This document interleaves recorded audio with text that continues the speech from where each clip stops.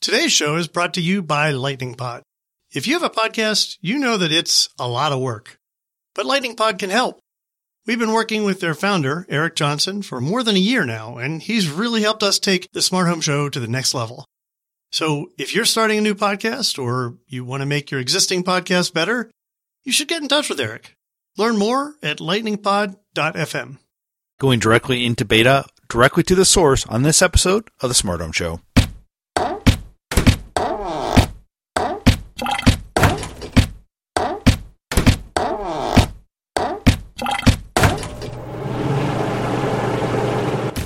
Hey everyone, Mike Wolf here. Welcome to the Smart Home Show. Today's guest is Phillip Raub, the CMO and co-founder of a company called b8ta. And as you know, if you listen to the Smart Home Show, I actually talked about them and my thoughts about the concept on the last Smart Home Show. But I figured I'd go directly to the source and talk to them about what they're doing and hear a little bit about their plans for the future.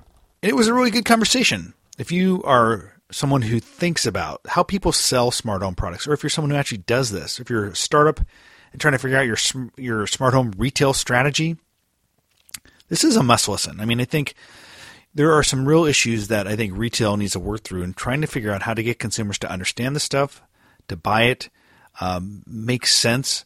And this goes beyond smart home. I think more broadly in the consumer IoT space, and this is really what b8ta is. They're focused more broadly on consumer IoT, of which home is part of it, but they're looking at wearables. They're looking at movement or automotive or transport. They have a category called play. It's a really interesting store concept.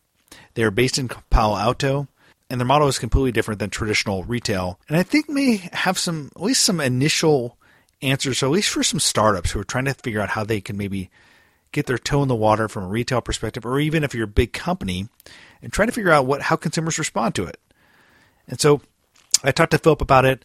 We hear a little bit of the backstory, how this whole idea came to be, the genesis of it. So it's a good one. You should check them out. Go to www.b8ta.com. That's B8, not BA, b8ta.com, b8ta. And you can read more about them. If you're in Northern California, you can visit them in Palo Alto. And hopefully, maybe someday they'll have a store coming to your town. I asked him to come to Seattle. I don't know if he'll do it, but I put my request in. So.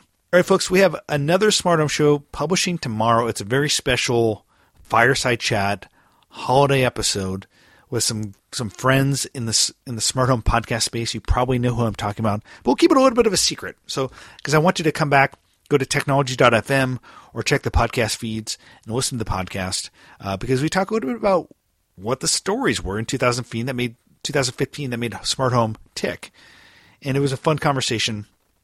So I want you to check that out. First, you want to listen to this one. Also, if you want to read some of my writing about the smart home, go to smarthomeweekly.net. I just put out a Smart Home Weekly newsletter encapsulating some of the stories of the past week or two and some analysis. A lot of the stuff I talk about on the podcast, I'll actually write about. And as I said before, I actually probably write better than I talk. I guess that's debatable. If someone sees my mini typos that I often have to go back and correct. When you're blogging, folks, you're often blogging fast, and then you go back and back at it. But that's the way it goes, because you want to get information out there. So that's it for now. Again, smarthomeweekly.net if you want to check out some of the writing. Go to technology.fm or go to thesmarthomeshow.com. That'll actually take you to the Smart Home Show on technology.fm. And lastly, stay tuned for a very fun podcast tomorrow.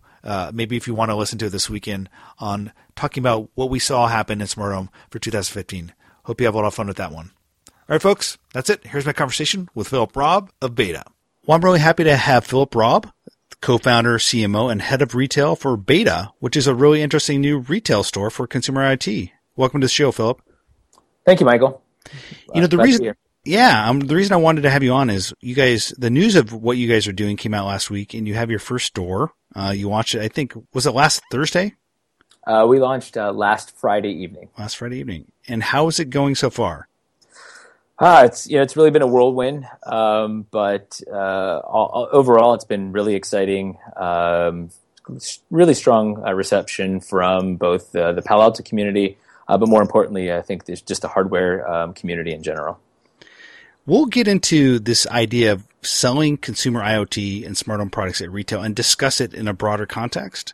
And because I think this is something, putting the business plan together, you probably have thought a lot about.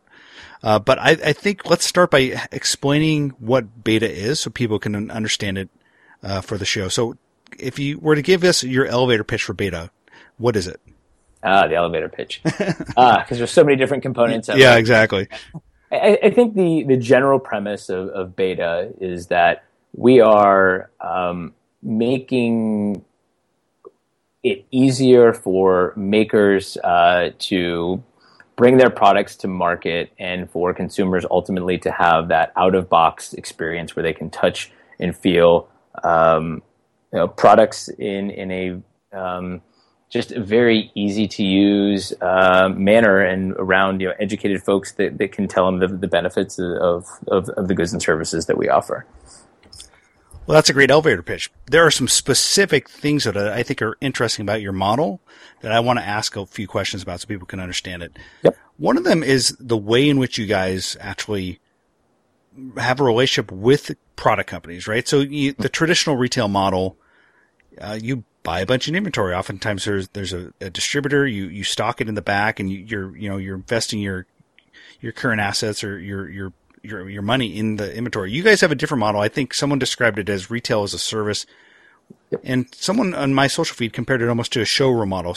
But instead of a showroom for retailers, or if you're like a Miele or like a Whirlpool, you'll have a showroom that shows retailers the product. You're actually a showroom for direct consumers.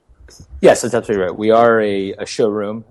Retail as a service is also a very accurate description, I think, of what we're doing. And you're absolutely right in that we don't buy the goods. We work off more of a subscription model. And so makers subscribe to space and services within beta. And the general idea is that allows us to lower the barriers of entry for companies that maybe have a singular product or maybe just even have a prototype. And the whole idea and the premise around the showroom is that by rather than in changing the business model in this approach, we don't feel obligated or forced that we are trying to sell goods to consumers under any kind of false pretenses or really trying to push something. We're really here to educate our visitors and guests so that they feel that they're walking away and understanding solutions within kind of our four respective areas. So, for example, in the store we have Connected Home, which we call Home. We have Play, and Play is kind of products like Wonder Workshop. We've got the BB8 by Sphero, Osmo. Again, these are learning tools for kids, right, or just a more robotic type of products. We've got our Move section in store, which are like boosted boards. We have electronic bikes, things around kind of movement. And then our last area is sensory goods, we call Sense, and things like AR, VR, and more kind of like very high tactile types of products. And for us, again, we want to be product experts where we are trained by the makers. And by having a showroom experience versus a kind of a sales type of experience, this allows us to have much more kind of immersive, one-on-one conversations and do it under the guise of education and exploration rather than kind of commission and sales like most retailers do. What fascinates me is this idea of letting people put their product into a retail environment and gather data and get reactions. And this may be way before the traditional, we're ready to sell in 1,000 brick and mortar storefronts. Like you said, it may be just one storefront. And, I know that the Taforia tea makers down there, and this is an interesting product. They were at my Smart Kitchen Summit just last month.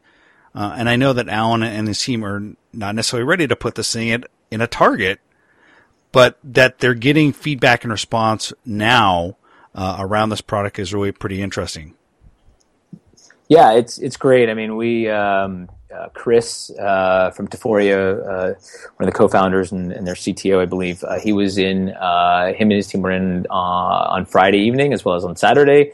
They were brewing tea up, talking to people kind of coming in, and really it was just like you said, it's exactly that ability to come in, experience, get the feedback, directly from the consumer, and have their product showcased. And I mean, it really is it is an eye stopper, when you see it's such a beautiful product. And we're rolling out, more of these types of events. And part of that does come with your subscription service, as well as even the companies that are even still maybe even a little gun shy.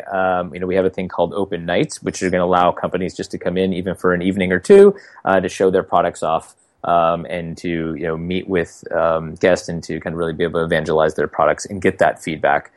Because as you said, it's critical to understand, what are the barriers before you start working with larger retailers. It's almost like it's a mini kind of conference, if you will, or like they're basically renting a space to get face-to-face reaction, which I think is really intriguing. And they're doing even by the day, it sounds like, because you're having these specialized events. Mm-hmm. But I also think you guys have some sort of data you're gathering around usage. And maybe you can explain this to our audience a little bit better than I can. Yeah. But you have your iPads and people are able to kind of ask questions, et cetera. So what kind of data are you gathering other than just kind of person-to-person discussion? Yep. Yeah. Anecdotal feedback is obviously, always important. But what we're doing is really, as you mentioned, honing in on a lot of that data analysis that we can share back. Traditionally, retailers have been very skittish about sharing that information. I know when I was at Nest, that was something that we always would ask for, and we were always told, no, that we didn't, that was proprietary. We believe that the data should be open and should be shared with our partners. It's their product. It's essentially, it is their data. So what we're doing is we've partnered with a company called Retail Next, based in San Jose. And what we are doing is that, throughout the store, we have the ability, when a customer comes in and is at looking at products, we have like heat mappings. We understand exactly what the pattern, our product, how are they walking by it? Are they stopping? Once they've stopped at a particular product, what's the average dwell time? So meaning like, are they, standing in front of the product for, 10 seconds and, they don't find it very interesting, or are they really engaging and looking at it and touching and feeling it? Are they picking the product up? Are they, how long are they standing there? And so that's all feedback that we can provide. And it really comes in handy both from a sales standpoint, but also, from a marketing standpoint. Imagine if you're creating a video, and you're trying to, communicate the features of your product, and the average dwell time is 20 seconds. And you create a video and it's 2 minutes long. The odds are somebody's not going to stand there that long. So you figure you probably need to, make it a 30-second video. So it's all things we can do to kind of help, in various capacities. You started to talk about how when you were at Nest, you were told by traditional retailers, we don't have this kind of data. If we have this kind of data, we want to share this kind of data.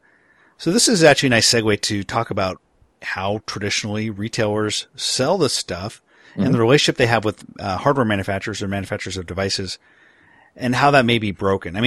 Let's talk about that. And when I look at the broader retail marketplace for brick and mortar and them trying to sell these next generation connected devices, I think that by and large, they've done a terrible job. Mm-hmm. There have been some attempts by some companies, and certainly, companies like Target are trying to do experiments. Like they basically have labs like they have in San Francisco in their open house and trying to recreate the experience. But basically these are just very small toes in the water. I'd love to hear your thoughts on how traditional retail doesn't work very well to sell connected devices, and maybe some of the things you saw you think you could change. Mm-hmm. Yeah, absolutely. I've had the fortune of working with a lot of these, large kind of big box retailers, both when I was at Nest and I was at Nintendo for 6 years on the manufacturing side, before as well. And the problem with larger retailers is that they're bogged down by two things. One is that there is, I think, a lot of kind of bureaucracy in the sense that you've got, so many buyers and so many kind of hurdles and things that a maker has to go through in order to kind of get their products sold in. And, that can take sometimes upwards of almost a year to get your products into a retailer. And then number two is that I think there's a lot of limitations on software and technology where companies have been very slow to adopt kind of new technologies, and at times their systems are pretty archaic. And so it definitely makes for, I think, a broken process.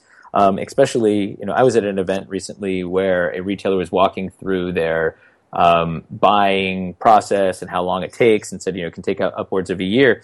And there was an individual in the audience, and he asked a question, and he said, I'm a maker, and my fellow makers out here are out there, and we're solving real world problems. But I feel like all you're doing is creating more problems. And it really spoke true to, I think, this frustration that there's so many companies that are doing so many new and innovative things in the marketplace, yet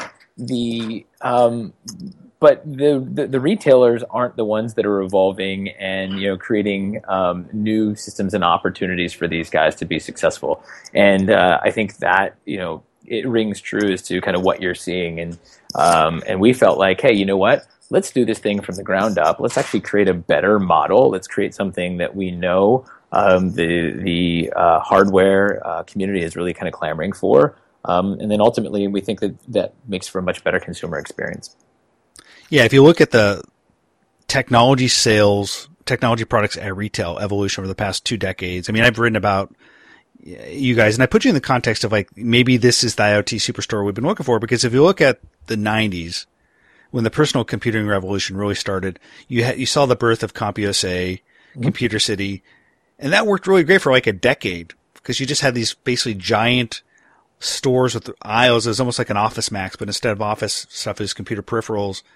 And it worked really well. But eventually, you saw guys like Target and Best Buy take over, and Amazon really kind of took over. And then I think that last decade has really been defined by brick and mortar retail, by the Apple Store, as kind of this is the experiential retail experience that is really cutting edge for technology. But I still feel like, everyone's taking their cues from Apple Store, and you've seen some of this, but I don't think they've really gotten it right, because I think as you move from this wave of computer peripherals and touchscreen interfaces, which is, we saw in the mobile revolution, it's worked okay. But as we move to connected devices, you have to really see this stuff in action. I kind of feel like what they're doing at Target, at least intentionally and aspirationally, is a good idea. And I'd be curious to get your ideas around what they're doing. But I'd love to hear, kind of where you see the state of big retail and maybe some of their aspirations to change their business models and their in-store experiences. And are they doing a good job?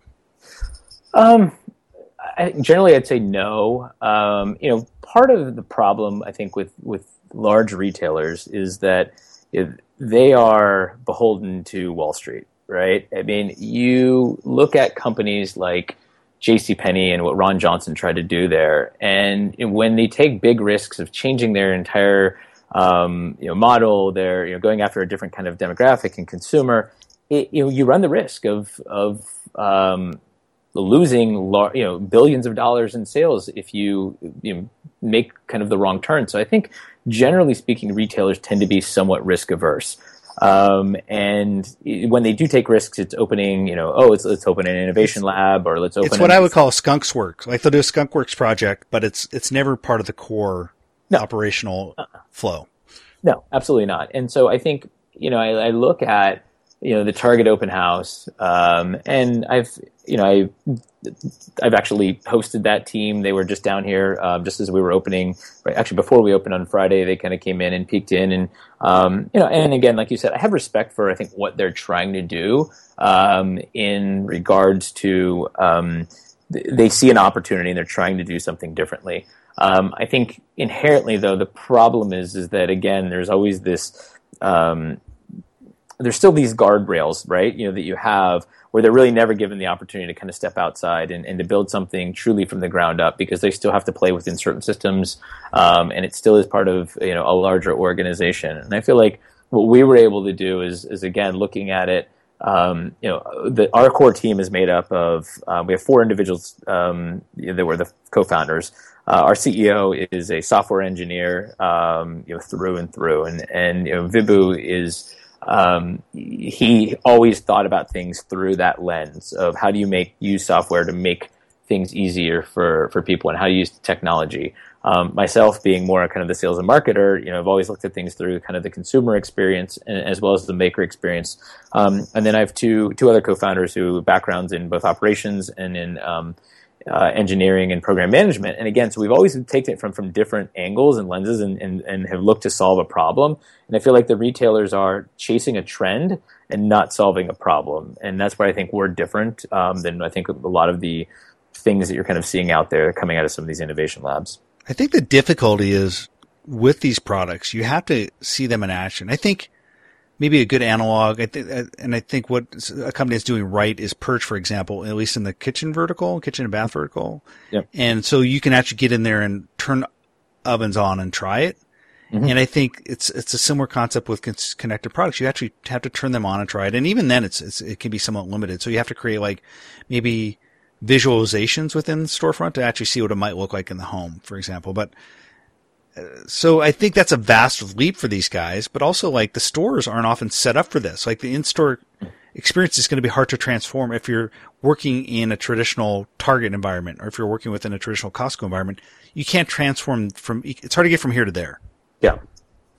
No, absolutely. And it's, I think sometimes too, sometimes almost like they have too much research and data that try to formulate their opinions. And sometimes when you're solving problems, I think the data needs to pose the problem, but smart thinking and really figuring out how to do things in a more unique way or what get you help you solve those problems. It's for example, somebody had reached out to us and they was telling us about the Target open house. And again, I don't know if you've been in or if anybody's been in this space, but it's a lot of there's a lot of acrylic.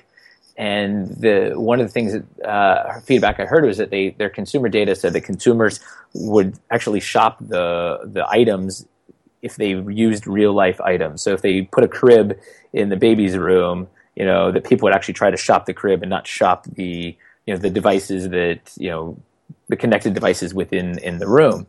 But to me, like, you lose a sense of humanity in doing that, right? And people want to feel like that they're warm and it's a welcome space if you're buying things for a child's room. And so again, I think it goes back to that having too much data sometimes is going to take away, I think, from that just overarching common sense of what is right and what makes people feel engaged to touch and feel these types of products. Another issue, and I feel bad that I'm just beating up traditional retail, but I think it's good because, in a sense, I think they need to learn, and I think you've been giving a lot of thought to this, but I think this is a really tough part. I mean, if you look at like one thing that Apple has done right is the geniuses and having people that really feel passionate about the product and know. Yep. But if you go into a Home Depot, if you go into Lowe's or you go into Target and ask someone about the connected home product or the IoT product, there's a very good chance they really don't know what they're talking about. Yep. And so I'd be interested to hear how, first of all, your guys' approach to making sure that the folks on the store floor know what they're talking about. Yep. But also, how do you solve that problem more broadly? Yeah, it's such a challenge. When I was at Nest, you would walk into a traditional retailer. So you walked into a DIY kind of home improvement store, and you have to remember you're you're in a 100,000 square foot box. You're one of 80,000 SKUs. Yeah. And so, when somebody asks you a question who maybe is accustomed to, asking questions all day long about, lumber and other they're selling a lot more duct tape and glue than they're selling Nest thermostats. Absolutely right. So, when somebody asks you a question about a thermostat, you're probably not going to, be too educated on that unless if the Nest rep had just left. And so, I do realize and understand it's a huge challenge for retailers.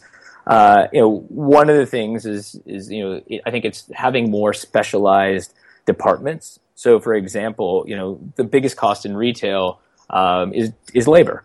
And so I think these companies really, if they feel that this is a high touch area, just like if you walk into Home Depot, there is somebody dedicated in the paint section, right?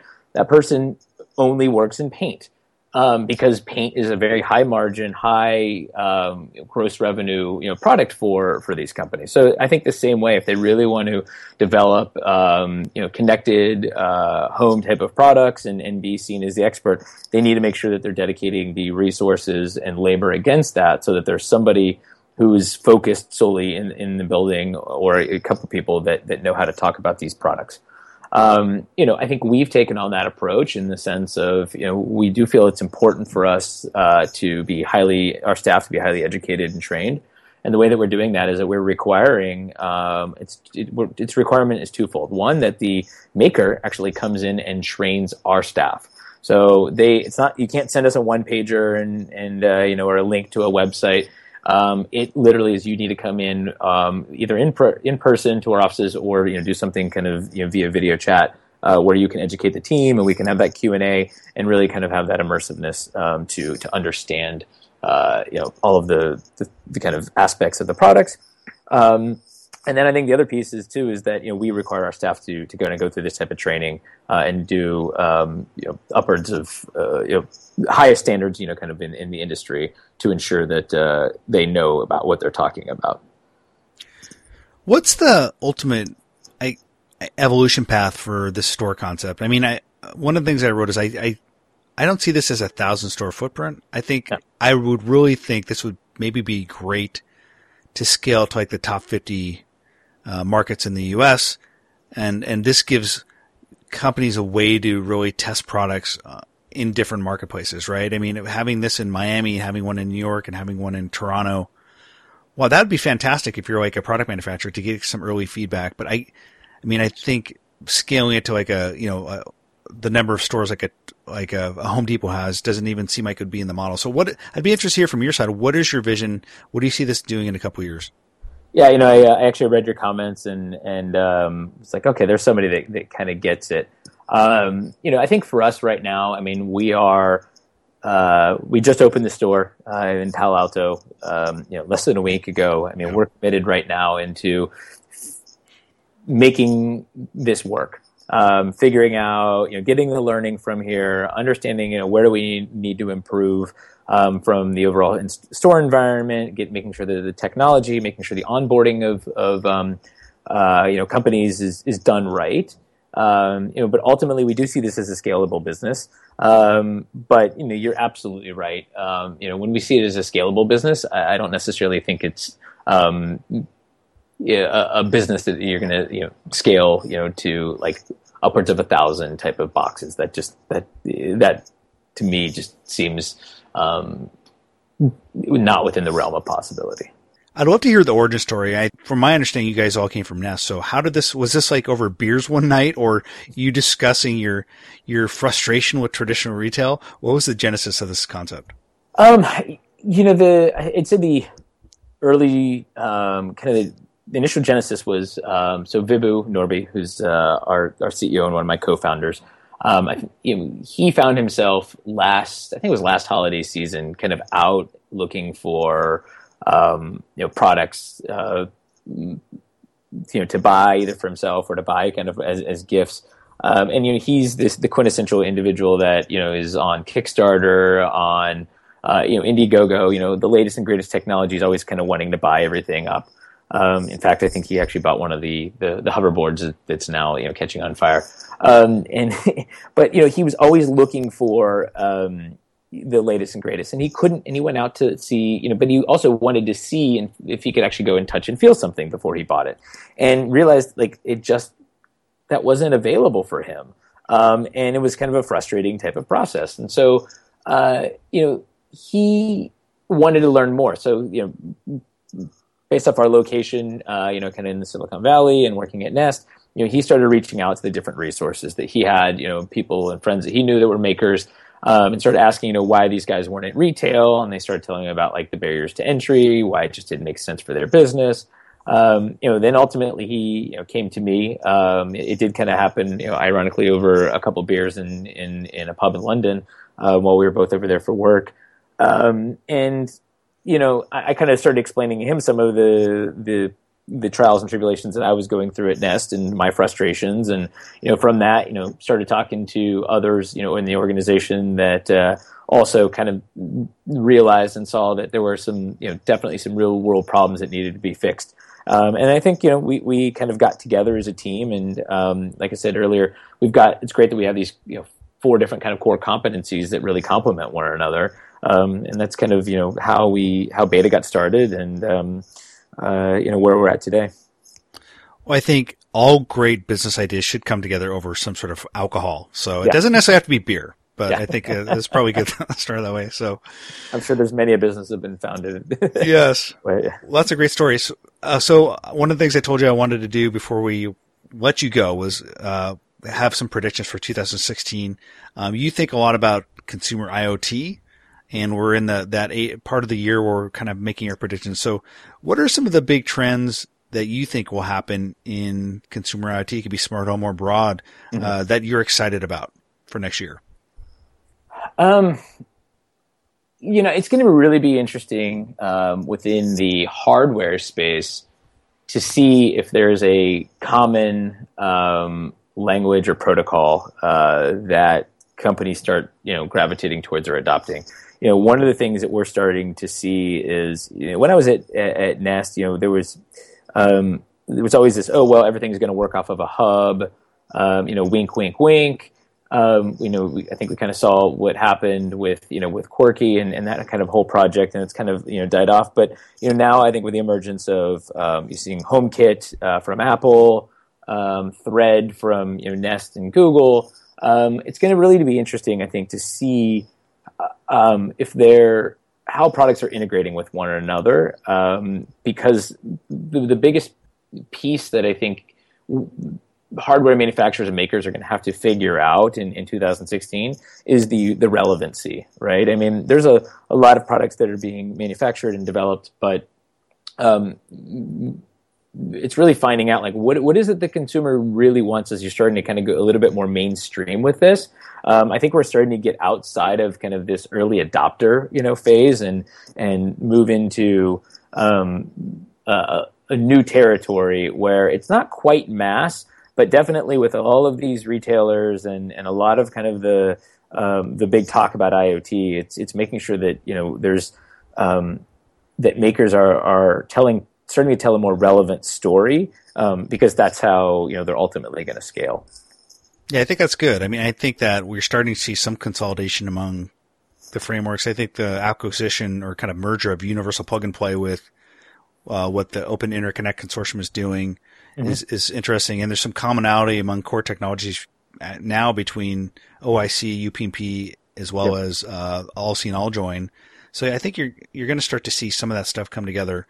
And yeah, we're kind of, to throw in like the kind of the phrase that Sanos were using, like we're kind of in that early mass majority. We're trying to get to that tipping point. Got to throw a little Gladwell in there.